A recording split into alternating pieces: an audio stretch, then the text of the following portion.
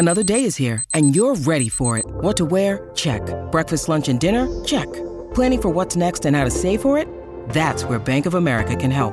For your financial to-dos, Bank of America has experts ready to help get you closer to your goals. Get started at one of our local financial centers or 24/7 in our mobile banking app. Find a location near you at bankofamerica.com/talktous. What would you like the power to do? Mobile banking requires downloading the app and is only available for select devices. Message and data rates may apply. Bank of America N.A., member FDIC. Hello, this is Tippi Hedren. I've been an actress for a very, very long time. I did two films that you might remember, The Birds with Alfred Hitchcock and Marnie, also with Alfred Hitchcock, and The Countess of Hong Kong with Charlie Chaplin.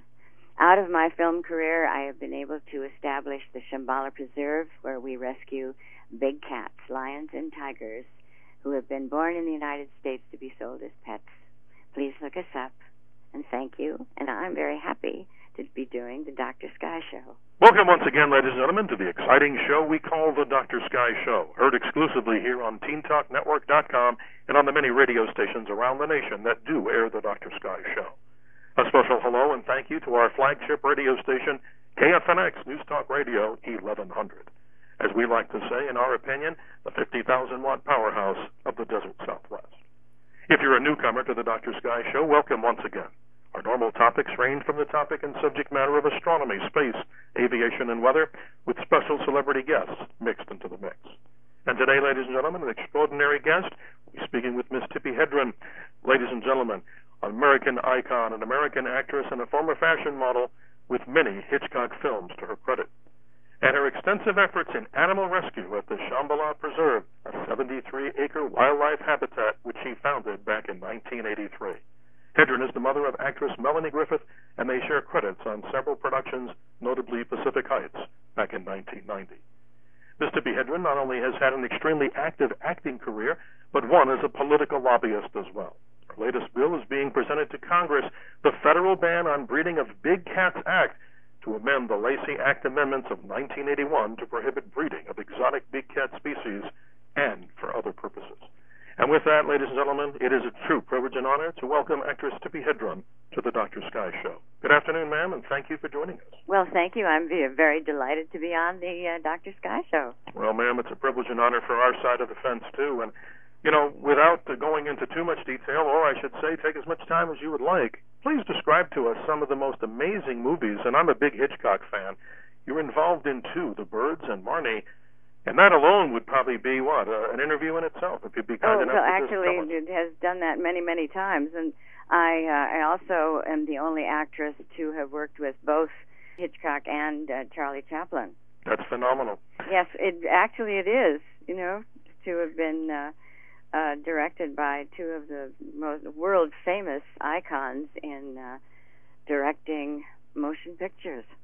Oh, it's an amazing story, and if you'd be kind enough to tell us, I'm reading here through your bio how Alfred Hitchcock actually found you. I think that's a fascinating story for The Birds. Yeah, well, yeah, it was. You mentioned that I had been a fashion model in New York. I was with Eileen Ford for 11 years, and it was in the 50s, and of course, during that time, television took over our lives, and actually, it was also the introduction of the television commercial, which became a huge business, and I started doing the commercials, which was really exciting and wonderful, and certainly different from still photographs. And it was so financially lucrative that I was able to take 6 months off and go around the world. I called it my college education. That's an education, I'd say. Yes, it was. And I had done a commercial. It was a pet milk product called Seago. It's a diet drink. Mm-hmm. And I think I weighed all of 100 pounds when I did the commercial. And it was a storyline. It wasn't just me holding up a product. And it was a very, very sweet commercial with a little boy who sees me walking down the street and whistles at me. And Hitchcock saw the commercial, and I guess he and his wife watched the Today Show, on which it was running often. And he decided to find out who the girl was, where she was, and I was called on Friday the 13th October in 1961, asking if I was the girl in the Seago commercial. And I said yes. And he said, well, there's a director who is interested in you. And I said, well, who? And he said, well, why don't you come over and meet with me and we can discuss it. And if you would bring any film and put your photos and that sort of thing. Sure. So I went over to Universal and met with this man. And he was an executive at Universal. And, cause sort of the first sentence was out of me was, well, who is this person? And he wouldn't tell me. He didn't tell me for the entire meeting. And, of course, that was on a Friday. And I left my ingredients, the film and the photos over the weekend, and I went back to pick them up, and I met one executive after the other, and none of them would tell me who it was. Tuesday morning, I was asked to go to an agency, MCA, which is the largest talent agency at that time, right. in the 40s, 50s, and 60s, and it was there then that the agent there said, Alfred Hitchcock wants to sign you to a contract. Wow. If you agree with the terms, we will go over to meet him. And I have to tell you that I was so thrilled because I had just moved to California, back to California, and I had Melanie to support, and my career wasn't going as well as I was expecting it to. I can imagine. And I'm thinking, oh, what am I going to do? I don't know how to type, and I have to tell you that I was so grateful and relieved to have this knowledge that I would be able to support my daughter. And, of course, then we went over to meet Alfred Hitchcock, and he opened the door and stood there looking very pleased with himself. And from then, that's how it all started. And I, frankly, had no idea, nor did I think it was possible for me to start in a film. I thought I would be doing his weekly television shows. Yes. So you had no knowledge, really, of this particular movie, The Birds, at this time, as any of the details you didn't know yet. Yeah, yes. That's amazing. I mean, it's one of my favorite, of course, Hitchcock. Many folks out there, of course, know the many great films that he produced. And we know that the Birds absolutely has a life of its own. It goes on and on and on, and there's a new generation coming up all the time that are fascinated with the movie. A lot of the kids are not, they're not afraid or anything else, but with technology as it is today, it takes a lot to scare any of the kids now. Oh, I can imagine it. They want to see the blood and gore, and in the days of the 60s, of course, it was well-crafted special effects that were probably very difficult to do, but they did a great job. And not only difficult, but looking back at it now, they were funny. Yes, exactly. When in the very, very first scene where the bird attacks me in the boat, yes, there was not a bird in sight. Up in Bodega Bay. So this is all added in later, right? Yeah, but in a way that was not usual. They shipped the boat down to Universal, put it in the studio. I got into the boat, and my hairdresser put two plastic tubes up the back of my head, stopping just a little bit, about a half inch before my hairline, and took one lock, put it in front of my face, did my hairdo, and then sprayed it it was almost felt like a football helmet. And down below the boat, there was the prop man with two canisters, one with blood and one with air, which were attached to the tubes that went up to my head. And then the fake bird, was up in the rafters on a wire. And so Hitchcock said, okay, he said action or something. And I had to watch for the bird. And meanwhile, I've got this pleased look on my face because I've just pulled off yet another prank, up at Bodega Bay. And the bird comes down, and Bobby Bone, the prop man, pushes the lever, the plunger, and the blood comes out of my hair. The hair goes forward, and the blood comes dripping down my forehead. Oh, wow, what a special effect that Isn't that fun? Yeah, we laugh about it now because it would be accomplished so differently now. Well, ladies and gentlemen, if you're just joining us, a legend of television and film, of course. We introduce once again to the Dr. Sky Show Miss Tippi Hedren.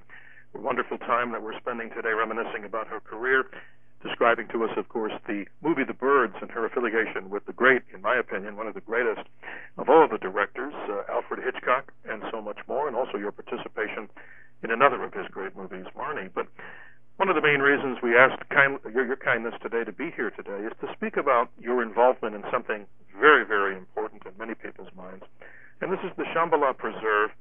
And I wanted to see if I could spend the remaining part, if not most of this interview, Ms. Hedren, in just talking about what this whole preserve is involved as far as what it does, how it got started, and let's talk a little bit more about this bill that's being presented to Congress, the federal ban on the breeding of big cats act. Excellent. Please. Well, because of the films that I did, I obtained a little bit of celebrity, and I did 2 films in Africa, and one in 1969 and one in 1970, but sort of back to back. Sure. And during that time, environmentalists were telling the world that if we, the people of the world, didn't do something right then to stop the encroaching civilization, sport hunting, and poaching of the wild animals, by the year 2000, they would be gone.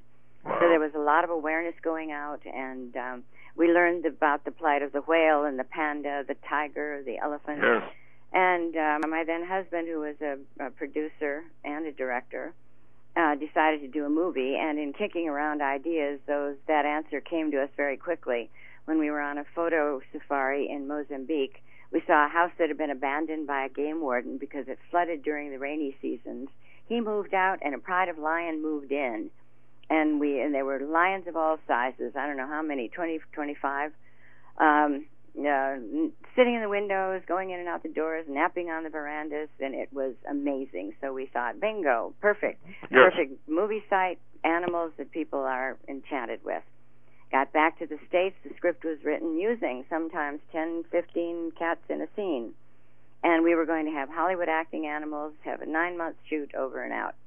The trainers of these, lions and tigers, read the script and said, there isn't any way that we can do this film. I said, why not? And he said, because of the numbers of animals you have working together. I said, well, that's the way they were living in Africa. Sure, the natural habitat. Yes, and he said, no, it isn't that. It's because of a natural instinct to fight an animal they don't know. Exactly. I don't want my cat hurt. I don't want to be hurt. Get your own animals to do it. Well, there's the sentence. There's the key sentence. Get your own animals, right? Yes. The first one was a rescue. Little, 8-week-old lion had been purchased by a doctor who lived in Mandeville Canyon in Los Angeles.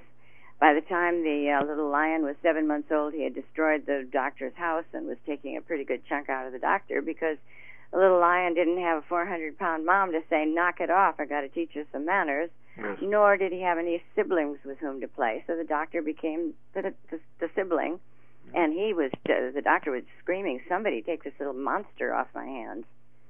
So we did, and that was our first experience with the little lions. And then at one point we had 150 big cats that we had rescued.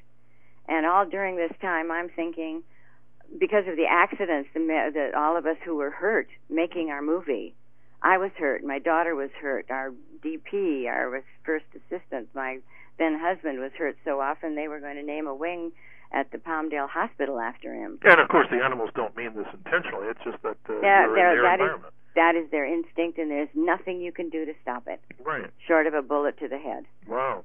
And, we were learning so much about them, and I was saying, why aren't there laws to stop this insanity? And in 2003, I took a bill to my own congressman to just stop the interstate traffic of these animals being sold as pets. Well, Ms. Hedren, and excuse me for interrupting, but I wanted to ask you to tell the audience, in your opinion, how bad is the problem? Because honestly, other than this particular interview and this story, I've not heard much about this, and that's why I'm glad to have you here today to talk about this. Yeah, well, actually, the exotic animal trade is so huge that according to United States Fish and Wildlife, it's on a par with illegal drugs. Wow, now that's serious. You bet. And when it gets that big, and it's a dirty business, and it becomes dangerous. When I was working on the Captive Wildlife Safety Act, my life was threatened, and the animals at Shambhala were threatened. And they may be very, very tough, but they're not very smart. They left the threat on my answering machine. Did they? So I called in the authorities, and they listened, and they have a way of knowing whether this is a serious threat or not, and they said absolutely it is. So yes. I couldn't leave the preserve unless I drove somebody else's car. I had to rent a car, have somebody with me. I had to have somebody live in my house with me.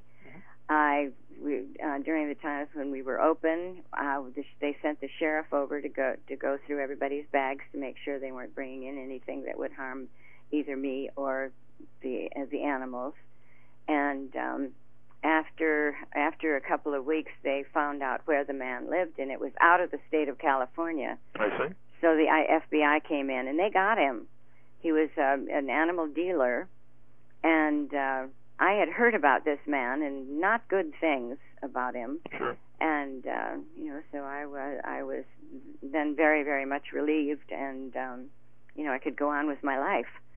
When you need mealtime inspiration, it's worth shopping Kroger, where you'll find over 30,000 mouth-watering choices that excite your inner foodie. And no matter what tasty choice you make, you'll enjoy our everyday low prices, plus extra ways to save, like digital coupons worth over $600 each week. You can also save up to $1 off per gallon at the pump with fuel points. More savings and more inspiring flavors make shopping Kroger worth it every time. Kroger, fresh for everyone. Fuel restrictions apply.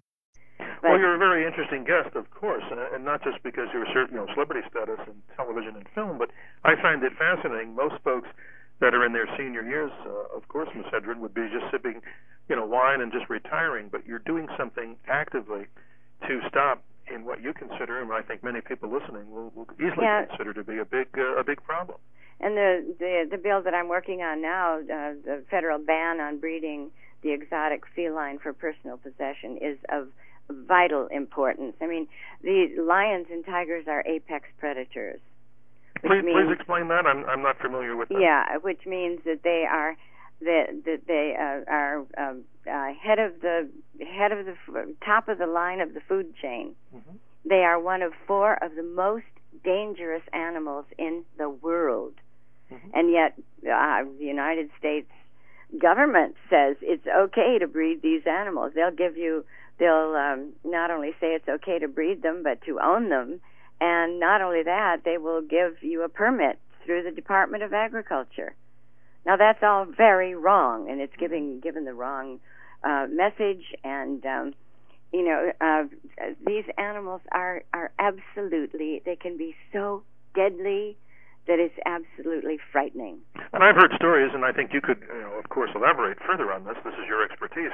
But aren't there people in different cities that have these animals thinking that they're just common house pets, and they realize later on that they're much bigger than they could maintain? Yeah, they're living everywhere in the United States. In back of homes, they're at roadside zoos.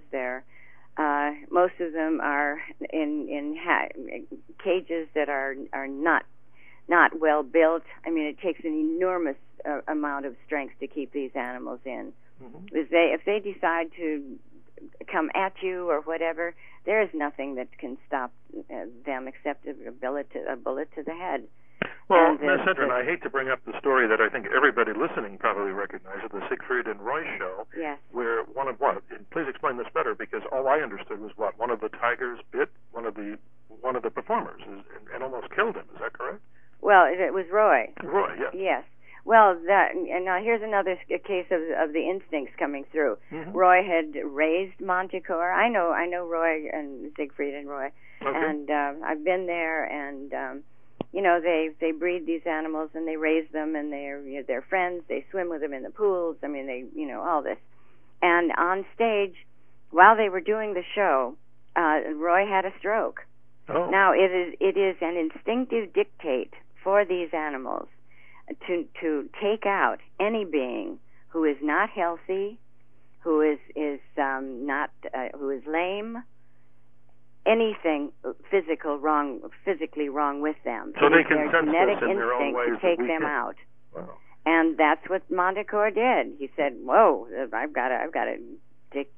And the company tried to put a spin on it that Montecore was trying to help Roy. And all of us who are in this business and know these animals well just said, "Oh, no, that's not the way it is. That wasn't what happened." Montecore was going to get him. I didn't know that he that the performer had it. You're saying that he had a stroke, and thus the animal's instincts was to finish him completely. Yes. Wow. And that's exactly what happened. Didn't know that. Again, ladies and gentlemen, if you're just joining us here on the Dr. Sky Show, a real privilege and honor and a very special treat. Our special guest is legend of film and television. Her entire career spent, of course, as we all know, Miss Tippi Hedren, but also equally important, her involvement and extreme involvement, her passion for Shambhala.org. You can visit them, of course, at www.shambhala.org on the web, which I'm looking at right now, ladies and gentlemen.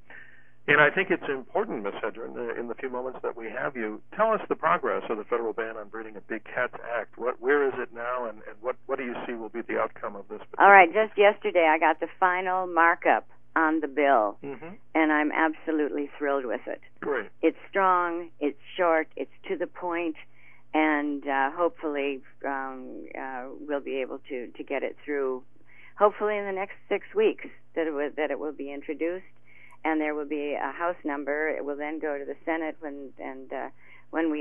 soon as we have the House number, we will have it up on our website. And I would urge everyone to really look into this situation of big cats as pets, because it is so dangerous and so it's a very, senseless. very noble cause and a very righteous cause, and one that I think people, of course, need to know about what's going on. But describe to us the Shambhala organization. If people were to go to the location, you have. Well, what we do is we try to educate when you come here. We're rather exclusive. We feel that the place is for them. We're only open one weekend a month, but we will, and everybody loves coming here. They come often to go through the tour, and you can bring your picnic and sit around the lake with us and enjoy that time as well. But we have many different programs. But I think one of the we have the adoption program and the membership program and the educational program, and all of those things are very, very important in helping us. And we operate totally on donation, including my own. I've never been paid on any level. In fact, about 15 years ago, I donated all of the land to the Roar Foundation so the animals will always be safe. But one of the nicest things we do for them is that they're not in the same cage for the rest of their lives. In fact, they are not in cages. They're in large areas, some of them over an acre. Wow. And we move them from one area to another so they have a different body of water to play in, a different tree to climb, different neighbor, a different lion or tiger to talk to, and everything we do is for their benefit, to try to give them some semblance of life, because there is absolutely nothing that we can give a wild animal in captivity that they need. There isn't one thing that they need that we can give them. Because you described it before, they're at the top of the food chain, and I think that's an important statement. And not only that, they should be free. They shouldn't be in. I mean, it would be like putting us into one room and say, okay, this is where you're going to be for the rest of your life. And that's what they are born into. They're born into living in prison. Well, Ms. Hedren, you also describe, or at least I've been reading, about these trophy hunts that are guaranteed. I mean, I understand the noble use for hunting. I mean, this is something that a lot of folks that I know are active hunters, but they do it in what I consider to be the legal. Well, I don't think there's anything noble about it. No, and I understand, but I wanted you to comment, though, if you would, on this. Well, I think it's egregious. I think it's immoral, and it's just another way to make money for a lot of people. No, if you would comment, though, on the trophy hunt, I mean, I think that's absolutely. Oh, it is a guaranteed trophy. Right, and that's terrible because the animal didn't have a chance. Not a chance in the world. Do you understand that? No, completely? it's abhorrent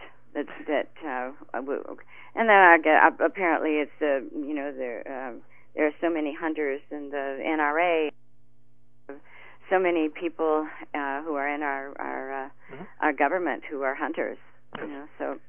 No, I do understand the necessity for the adopt an animal, and also in this particular case, more than that, the understanding of your particular piece of legislation, the federal ban on the breeding of big cats act. I think that is very noble and very much needed. Well, I hope it's a success, and I have to tell you that I love these animals more than my next breath. I look out from my bedroom, and I'm about 6 feet away from 3 very, very, very wonderful tigresses, and am able to look at them. But I know the power that they have. I know that they are totally undependable. That you can't ever trust them, and the damage that they can do to people with either killing them or harming them for life is it's not worth it. Interesting story, Ms. Hedren. And one more question, or one other quick story, if you could explain to our audience. I'm fascinated by your award here, the Vietnamese American Patron Saint Award. I never knew this. Of the folks that were, of course, coming out of Vietnam during the end of the Vietnam War. Oh, I've had such a wonderful relationship with several Vietnamese. I was a volunteer for an organization called Food for the Hungry, right, and traveled all over the world with them and for them to countries that had been decimated by earthquake, flood, hurricane, whatever, war. In Bangladesh, in 1976 or so, 75, we took we leased a battleship from the Australian Navy. I see. And went around the South China Seas helping the boat people. And that I'll never forget that as long as I live. All these people who were so desperate to get away from communism that they went out they foraged the oceans in these ridiculous little boats, and the pirates would get them, and it was just horrendous. And what we could do is we could bring them on board, feed them, give them new clothing, repair their little boats if it needed. And because of international law, we couldn't keep them on board. But what we could do is we could guide them to safe haven, to one of the countries where they would be safe. And Ms. Hedren, also, as you know best, the helping and training of the manicurists here, because they didn't want to that happened up in Weimar, California, where we put through about 1,500 or so Vietnamese refugees, and just helped them with simple things like how do you go through a supermarket, getting their driver's licenses, getting a sponsor, and I brought in seamstresses and typists, and they loved my fingernails, and I thought, okay, I'm going to bring my manicurist up from L.A., and she came up once a week for 8 weeks and taught them, a procedure on the nails. Sure. And after that, we rented a bus and took them down to Sacramento, where they went to beauty school, and they went through that little study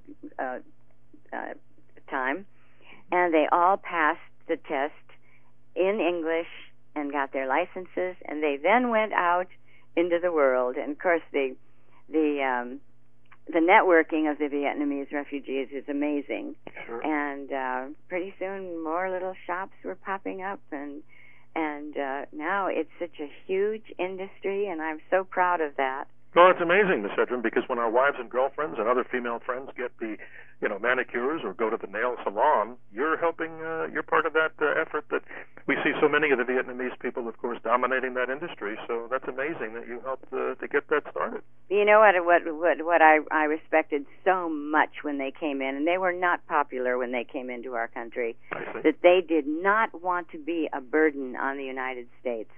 They all wanted desperately to work and find their own way. I was very impressed with that.